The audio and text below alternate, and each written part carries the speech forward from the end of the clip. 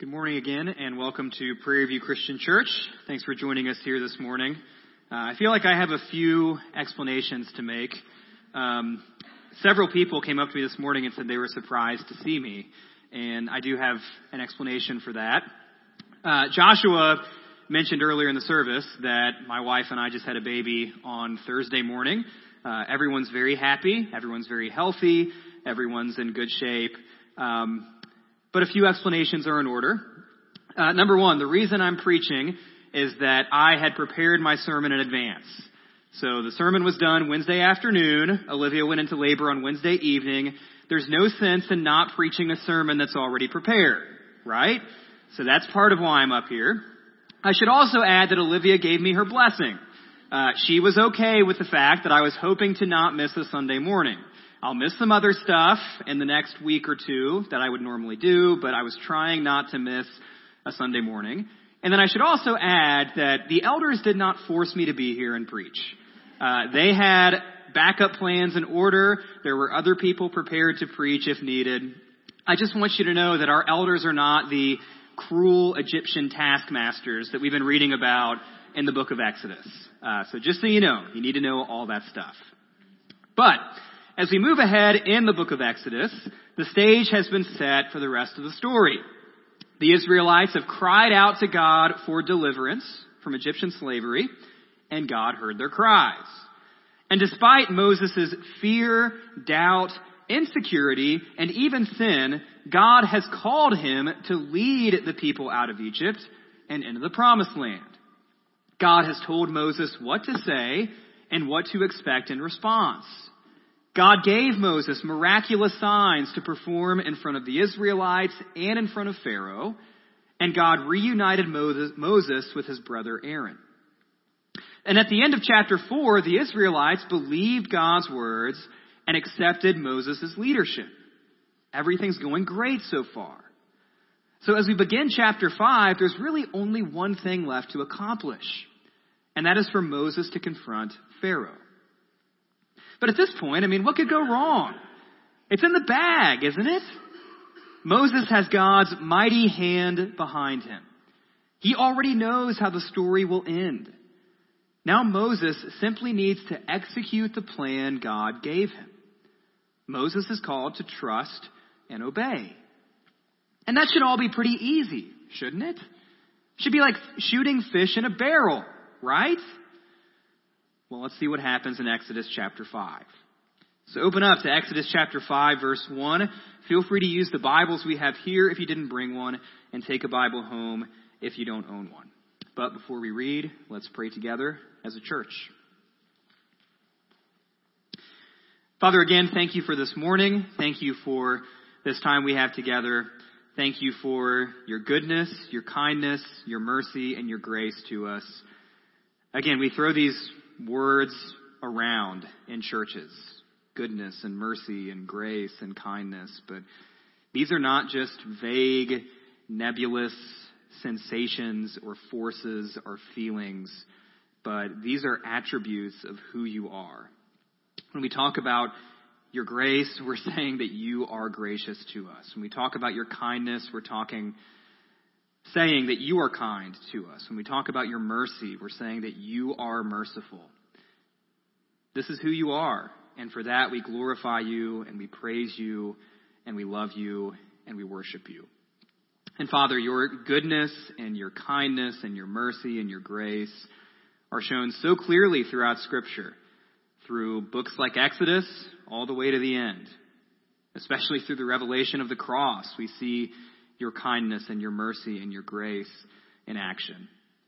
And Father, we see these attributes in action in our everyday lives as well. We see it when we bring a new baby into the world and hear his cries and see the blessings of new life. But we can even see your kindness and your mercy and your grace in the tough times, in the valleys, in the darkness, in the shadow of death. And so, Father, remind us of that day in and day out. Remind us of that week in and week out. And remind us of that as we read your word today. That when we read your word, this is not just a subject to be studied. These are not just stories to be known. But this is your revelation of yourself to us. And Father, may we respond in the proper way with awe and praise and love. Again, Lord, thank you for Christ who brings us together this morning to read from your word and worship you. Thank you for these people, both new faces and old faces. Thank you for this place and thank you for this time. We ask this all in Christ's name. Amen. Well, we're going to start reading in Exodus chapter 5, verse 1. Afterward, Moses and Aaron went and said to Pharaoh, "Thus says the Lord, the God of Israel, let my people go, that they may hold a feast to me in the wilderness." But Pharaoh said, "Who is the Lord, that I should obey his voice and let Israel go? I do not know the Lord, and moreover, I will not let Israel go." Then they said, "The God of the Hebrews has met with us. Please let us go a 3 days' journey into the wilderness, that we may sacrifice to the Lord our God, lest he fall upon us with pestilence or with the sword." But the king of Egypt said to them, "Moses and Aaron, why do you take the people away from their work? Get back to your burdens." And Pharaoh said, "Behold, the people of the land are now many, and you make them rest from their burdens." The same day Pharaoh commanded the taskmasters of the people and their foremen, "You shall no longer give the people straw to make bricks, as in the past. Let them go and gather straw for themselves. But the number of bricks that they made in the past you shall impose on them. You shall by no means reduce it, for they are idle. Therefore they cry, 'Let us go and offer sacrifice to our God.' Let heavier work be laid on the men, that they may labor at it and pay no regard to lying words." So the taskmasters and the foremen of the people went out and said to the people, "Thus says Pharaoh, I will not give you straw. Go and get your straw yourselves wherever you find it, but your work will not be reduced in the least." So the people were scattered throughout all the land of Egypt to gather stubble for straw. The taskmasters were urgent, saying, "Complete your work, your daily task each day, as when there was straw." And the foremen of the people of Israel, whom Pharaoh's taskmasters had set over them, were beaten and were asked, "Why have you not done all your task of making bricks today and yesterday as in the past?" Then the foremen of the people of Israel came and cried to Pharaoh, "Why do you treat your servants like this? No straw is given to your servants, yet they say to us, 'Make bricks.' And behold, your servants are beaten. But the fault is in your own people." But Pharaoh said, "You are idle. You are idle. That's why you say, 'Let us go and sacrifice to the Lord.' Go now and work. No straw will be given you, but you must still deliver the same number of bricks." The foremen of the people of Israel saw that they were in trouble when they said, "You shall by no means reduce your number of bricks, your daily task each day." They met Moses and Aaron, who were waiting for them as they came out from Pharaoh. And they said to them, "The Lord look on you and judge, because you have made us stink in the sight of Pharaoh and his servants, and have put a sword in their hand to kill us." Then Moses turned to the Lord and said, "O Lord, why have you done evil to this people? Why did you ever send me?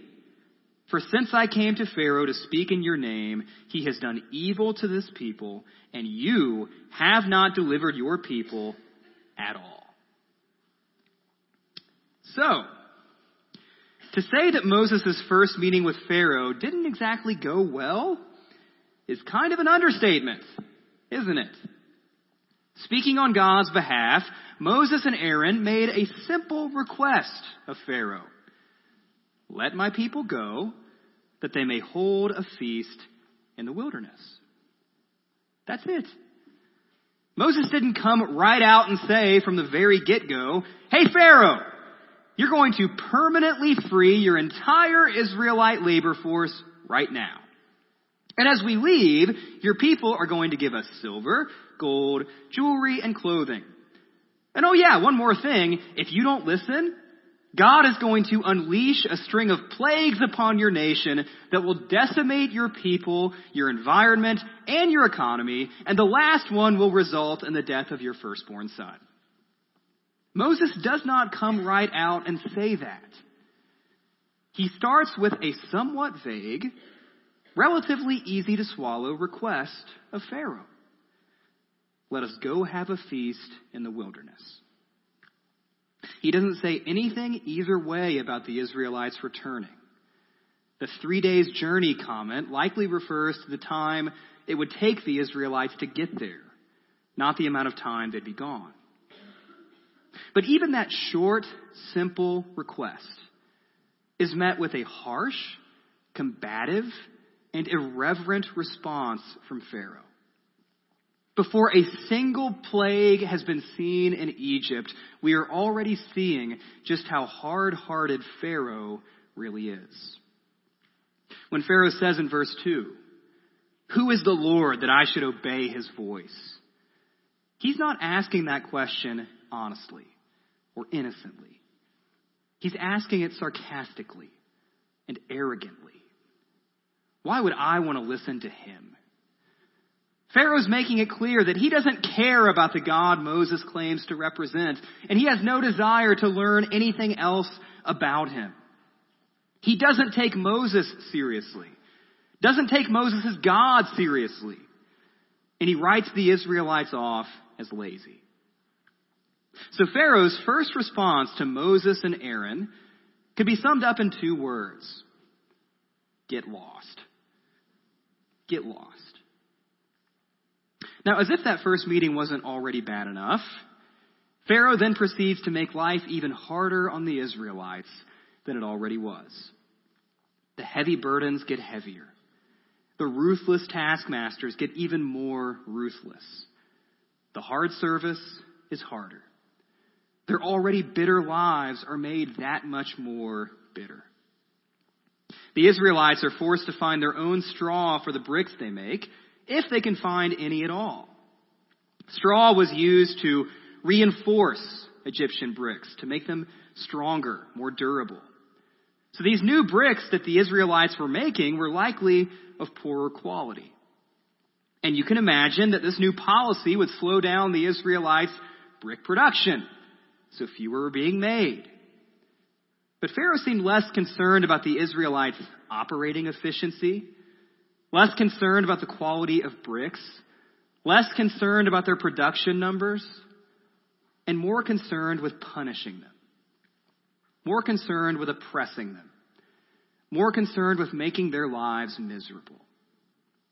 The cruelty is the point. Pharaoh is just that hard-hearted. And as a result of this disastrous first meeting, the Israelites turn on Moses and Aaron. The only thing they've accomplished since they came back to Egypt is to make everything worse. The Israelites who welcomed them at the end of chapter 4 cursed them in chapter 5.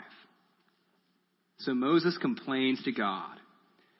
He accuses God of having done evil to the Israelites and wonders why in the world he ever sent him there to begin with.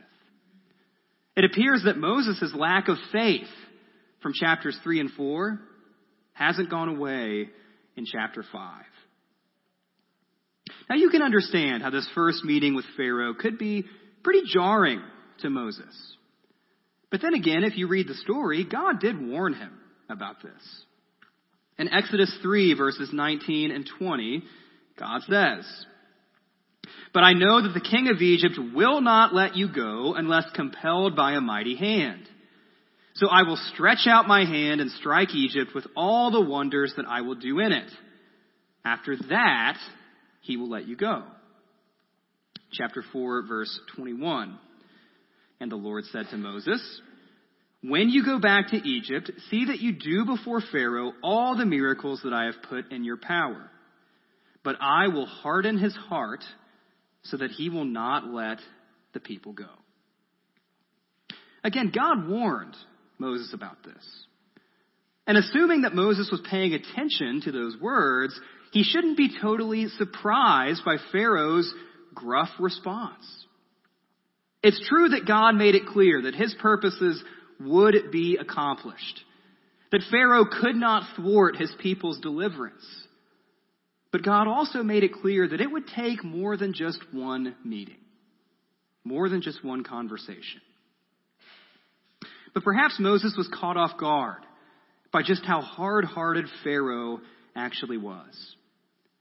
And God never said anything about the Israelites' oppression getting even worse before it would ever get any better. And Moses may not have expected the Israelites to so quickly abandon him, to so quickly turn on him. You put it all together and Moses is angry. He's discouraged. But worst of all, he feels that God has not kept his word, that God has let him down, that God has betrayed and misled him and his people. Have you ever felt the same way? Have you ever felt that way? Have you found yourself in a situation, something that you may have even believed to be a calling from God? And in that situation, you're attempting to do everything the way God wants you to do it. You're trusting him, you're listening to him, you're obeying him, you're worshiping him, you're waiting for him to fulfill his word, and yet you're starting to feel like God is letting you down. Now, you didn't expect a cakewalk. You're biblically informed enough to know that sometimes God works in mysterious ways. Sometimes God works according to his timing and not yours. And you know that sometimes God will allow us to experience hardships, sufferings, and obstacles. You are not naive about that. You never expected God to put everything on a silver platter for you. You're more reasonable than that. But you didn't expect this. But for now, let's go back to our text. So God, what do you have to say for yourself? Are you going to apologize to Moses for putting him in this position? Are you going to accelerate the plan and speed up the deliverance so that things will go a little bit more smoothly? Or are you going to come up with an entirely new plan? One that will work a little bit better than this one has so far? Well, God isn't going to do any of those things. God does something better. God gives the angry, discouraged, and disappointed Moses what he actually needs. And we see that in chapter 6, starting in verse 1. But the Lord said to Moses, "Now you shall see what I will do to Pharaoh. For with a strong hand he will send them out, and with a strong hand he will drive them out of his land." God spoke to Moses and said to him, "I am the Lord. I appeared to Abraham, to Isaac, and to Jacob as God Almighty. But by my name, the Lord, I did not make myself known to them. I also established my covenant with them to give them the land of Canaan, the land in which they lived as sojourners. Moreover, I have heard the groaning of the people of Israel, whom the Egyptians hold as slaves, and I have remembered my covenant. Say therefore to the people of Israel, I am the Lord, and I will bring you out from under the burdens of the Egyptians, and I will deliver you from slavery to them, and I will redeem you with an outstretched arm and with great acts of judgment. I will take you to be my people, and I will be your God, and you shall know that I am the Lord your God, who has brought you out from under the burdens of the Egyptians. I will bring you into the land that I swore to give to Abraham, to Isaac, and to Jacob. I will give it to you for a possession. I am the Lord." Moses spoke thus to the people of Israel, but they did not listen to Moses because of their broken spirit and harsh slavery. So the Lord said to Moses, "Go in, tell Pharaoh, king of Egypt, to let the people of Israel go out of his land." But Moses said to the Lord, "Behold, the people of Israel have not listened to me. How then shall Pharaoh listen to me? For I am of uncircumcised lips." But the Lord spoke to Moses and Aaron and gave them a charge about the people of Israel and about Pharaoh, king of Egypt, to bring the people of Israel out of the land of Egypt. If you've been here the past few weeks and thought those verses sounded familiar, you're correct. That's because in most of them, God basically says the same things he's already said. God says the same things in chapter 6 that he said in chapter 3. The same things in chapter 6 that he said in chapter 4. That's how God responds to Moses' complaint. He simply reaffirms the promise he's already made. He knows Moses is frustrated. He knows he's worried. He knows he's disappointed that the first meeting with Pharaoh didn't go the way he hoped it would. He knows Moses is shocked with the way the Israelites have turned on him so quickly. But God reminds Moses that he is still God. Pharaoh is still no match for him. He has not forgotten about the people's sufferings. He will bring them out of Egypt and into the promised land. And Moses is still called to be his messenger. God reassures Moses that no matter how bad things might look after that first meeting, his plan hasn't changed. Nothing that happened in Exodus 5, Pharaoh's hard-heartedness, bricks without straw, the Israelites' rejection of Moses, none of that has negated. None of that has undermined God's promises. God has not been surprised by any of it. And his plan has not been thrown off course. And Moses is still called to trust and is still called to obey. When life, or even more specifically, something you were fully convinced was God's plan, and you had good reason for thinking it, when it doesn't go the way you thought it would, you don't necessarily need to hear something new. You don't really need to hear something different. You need to hear something old. You need to be reminded of something you already know. You need to be reminded of something that you already heard. Something you already believed at one time, even if you're having a more difficult time believing it now. In Moses' case, he needed to hear God's promises to free his people once again. He needed to hear that God is still God, and that God still has this whole situation with the Israelites and Egypt and Pharaoh and the Promised Land all under control. Moses needed to hear that he is still called by God, even though the Israelites aren't so convinced. And as Christians, the message that we need to hear time and time again through the ups and downs and twists and turns of life is the gospel. We need to be reminded over and over and over again that no matter what our circumstances may be, God isn't surprised by any of it. And none of it negates, none of it undermines what God has done for us through Jesus Christ. We see a perfect summary of the gospel in 1 Corinthians 15, starting in verse 1. Paul says there, "Now I would remind you, brothers, of the gospel I preached to you, which you received, in which you stand, and by which you are being saved, if you hold fast to the word I preached to you, unless you believed in vain. For I delivered to you as of first importance what I also received, that Christ died for our sins in accordance with the Scriptures, that he was buried, that he was raised on the third day in accordance with the Scriptures, and that he appeared to Cephas, then to the 12. Then he appeared to more than 500 brothers at one time, most of whom are still alive, although some have fallen asleep. Then he appeared to James, then to all the apostles. Last of all, as to one untimely born, he appeared also to me." Amidst all the moral, spiritual, and relational chaos of the church in Corinth, Paul doesn't tell the Corinthians something new. He reminds them of something old. He gives them the gospel. Christ died for our sins. He took the penalty that we deserved, the wrath of God upon himself on the cross, even though he is perfectly sinless, in order that we might be declared righteous by God and reconciled to God. And Jesus didn't just die.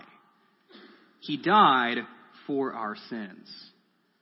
A price had to be paid for our rebellion. And Christ, in his perfect humanity and divinity, is the only one qualified to pay it. As Paul says in 2 Corinthians 5:21, "For our sake God made him," referring to Christ, "God made him to be sin who knew no sin, so that in him we might become the righteousness of God." Christ died for our sins. Christ was buried. As Zach preached from this passage a few weeks ago, Jesus didn't pass out. He didn't faint. He died. He was put in a tomb. He was buried. But Jesus' death and burial wasn't a defeat. It's through Jesus' death and burial that death, and the one who brought it with him, is defeated. The author of Hebrews says in chapter 2, verses 14 and 15, "Since therefore the children share in flesh and blood, he himself," again referring to Christ, "likewise partook of the same things, that through death he might destroy the one who has the power of death, that is the devil, and deliver all those who through fear of death were subject to lifelong slavery."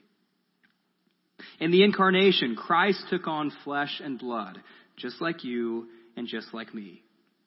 He died, just like we do. But it's through his death that death is defeated. It's through his death that the devil loses. It's through his death that we no longer have to fear our own death the way we once did. Christ died for our sins, and he was buried. He was raised on the third day. In this same chapter, Paul stresses that the risen Christ appeared to hundreds of witnesses. He argues that if Christ wasn't raised, Christians are without hope. Really, we're pathetic. He argues that because Christ was raised, one day we will be raised. He says that because Christ's body was made new, one day our bodies will be made new. In Matthew 28, the chief priests were so desperate to hide the truth of Christ's resurrection that they paid Roman soldiers to start a conspiracy theory that Jesus' body was stolen by his disciples. Jesus' most bitter opponents recognized the significance of his resurrection, and so should we. Christ died for our sins, he was buried, he was raised on the third day, and this is all according to the Scriptures. God's word, his promises do not fail. That's true whether you're Moses, who expected that first meeting with Pharaoh to go a little bit differently. That's true if you're Peter, who could not even entertain the notion that Jesus would be betrayed and crucified. And God hasn't lost control when our jobs, our families, our health, our kids, or our churches don't fare as well as we hoped they would. Regardless of your circumstances, the gospel is still true. Christ died for our sins, was buried, and was raised on the third day according to the Scriptures. God hadn't lost control when Pharaoh demanded that the Israelites make bricks without straw. And God hadn't lost control when Pilate turned Jesus over to the bloodthirsty crowds. And God has not lost control in the midst of whatever it is that you're facing at this moment. Again, when you're feeling the way Moses felt, discouraged, disappointed, hopeless, or even wondering if God may have let you down, you don't need to hear something new. You need to hear something old. You need to be reminded of God's power, reminded of God's goodness, reminded of his sovereignty, reminded of his promises, and reminded of your calling to trust and obey. In other words, you need the gospel. The old story that's been passed down to us by Paul and the rest of the apostles and the Christians in whose footsteps we follow. The one which we've received, in which we stand, and by which we are being saved. You need to know that though things may look bleak now, Even though it may appear as though God has gone back on his word, he's failed to fulfill his end of the deal, he's lost control entirely. He hasn't. He's still in charge. The end of the story remains the same. You are still called, and the gospel is still true. Exodus 6 ends with a genealogy. It's a long list of names. And in this case, that long list of names gives us Moses and Aaron's family tree. And we said before that it's easy to overlook genealogies in the Bible. Again, it's just a list of names. What's really there for you? But in Scripture, genealogies are there for a reason. The author has a specific agenda for including it where he does and how he does. The genealogy in Exodus 6 appears to be there to establish that Moses and Aaron were Levites, the tribe of Israel that would soon be responsible for serving as priests over God's people once they get out of Egypt. And priests had heavy responsibilities. They represented God to his people and vice versa. They offered sacrifices to God for the people's sins, and they were the people's primary spiritual shepherds.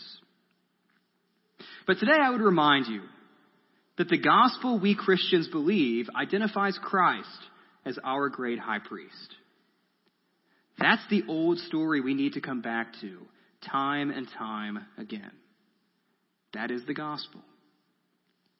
In Deuteronomy 18, verses 18 and 19, God tells the people that one day a new prophet like Moses would arise. Now, in the immediate context, Joshua would seem to be the obvious fulfillment of that prophecy. He's the one who took over for Moses when Moses died. But in the long term, Deuteronomy 18 is understood to be referring to Christ.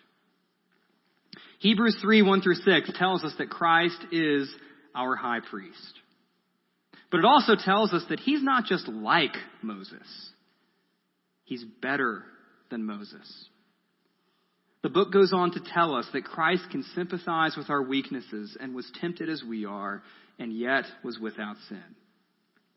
It tells us that Christ is the only priest we'll ever need because he offered up himself as the sufficient sacrifice for our sins once and for all. It tells us that because of him, we are free to draw near to God with a true heart and full assurance of faith, and with our hearts and bodies washed clean. It's an old story. It's one that you may have heard before. But sometimes when everything around you seems to be falling apart, you don't need something new. You need something old. You need to be reminded of something you already heard. You need to be reminded of something you've already believed. In Moses' case, it was God's plan to defeat Pharaoh and save the Israelites. And in our case, it's the gospel. How Christ has defeated sin and saved us, no matter how bad things might look right now. Let's pray.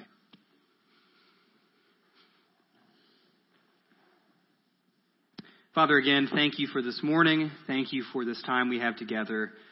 Thank you for these reminders that you give us.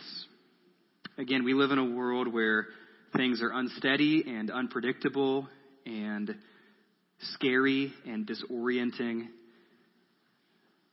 But no matter what it is that we face day in and day out, regardless of what sufferings and hardships and pains and failures and unexpected obstacles are put into our way, the gospel is still true. That old story remains the same. The ending remains the same.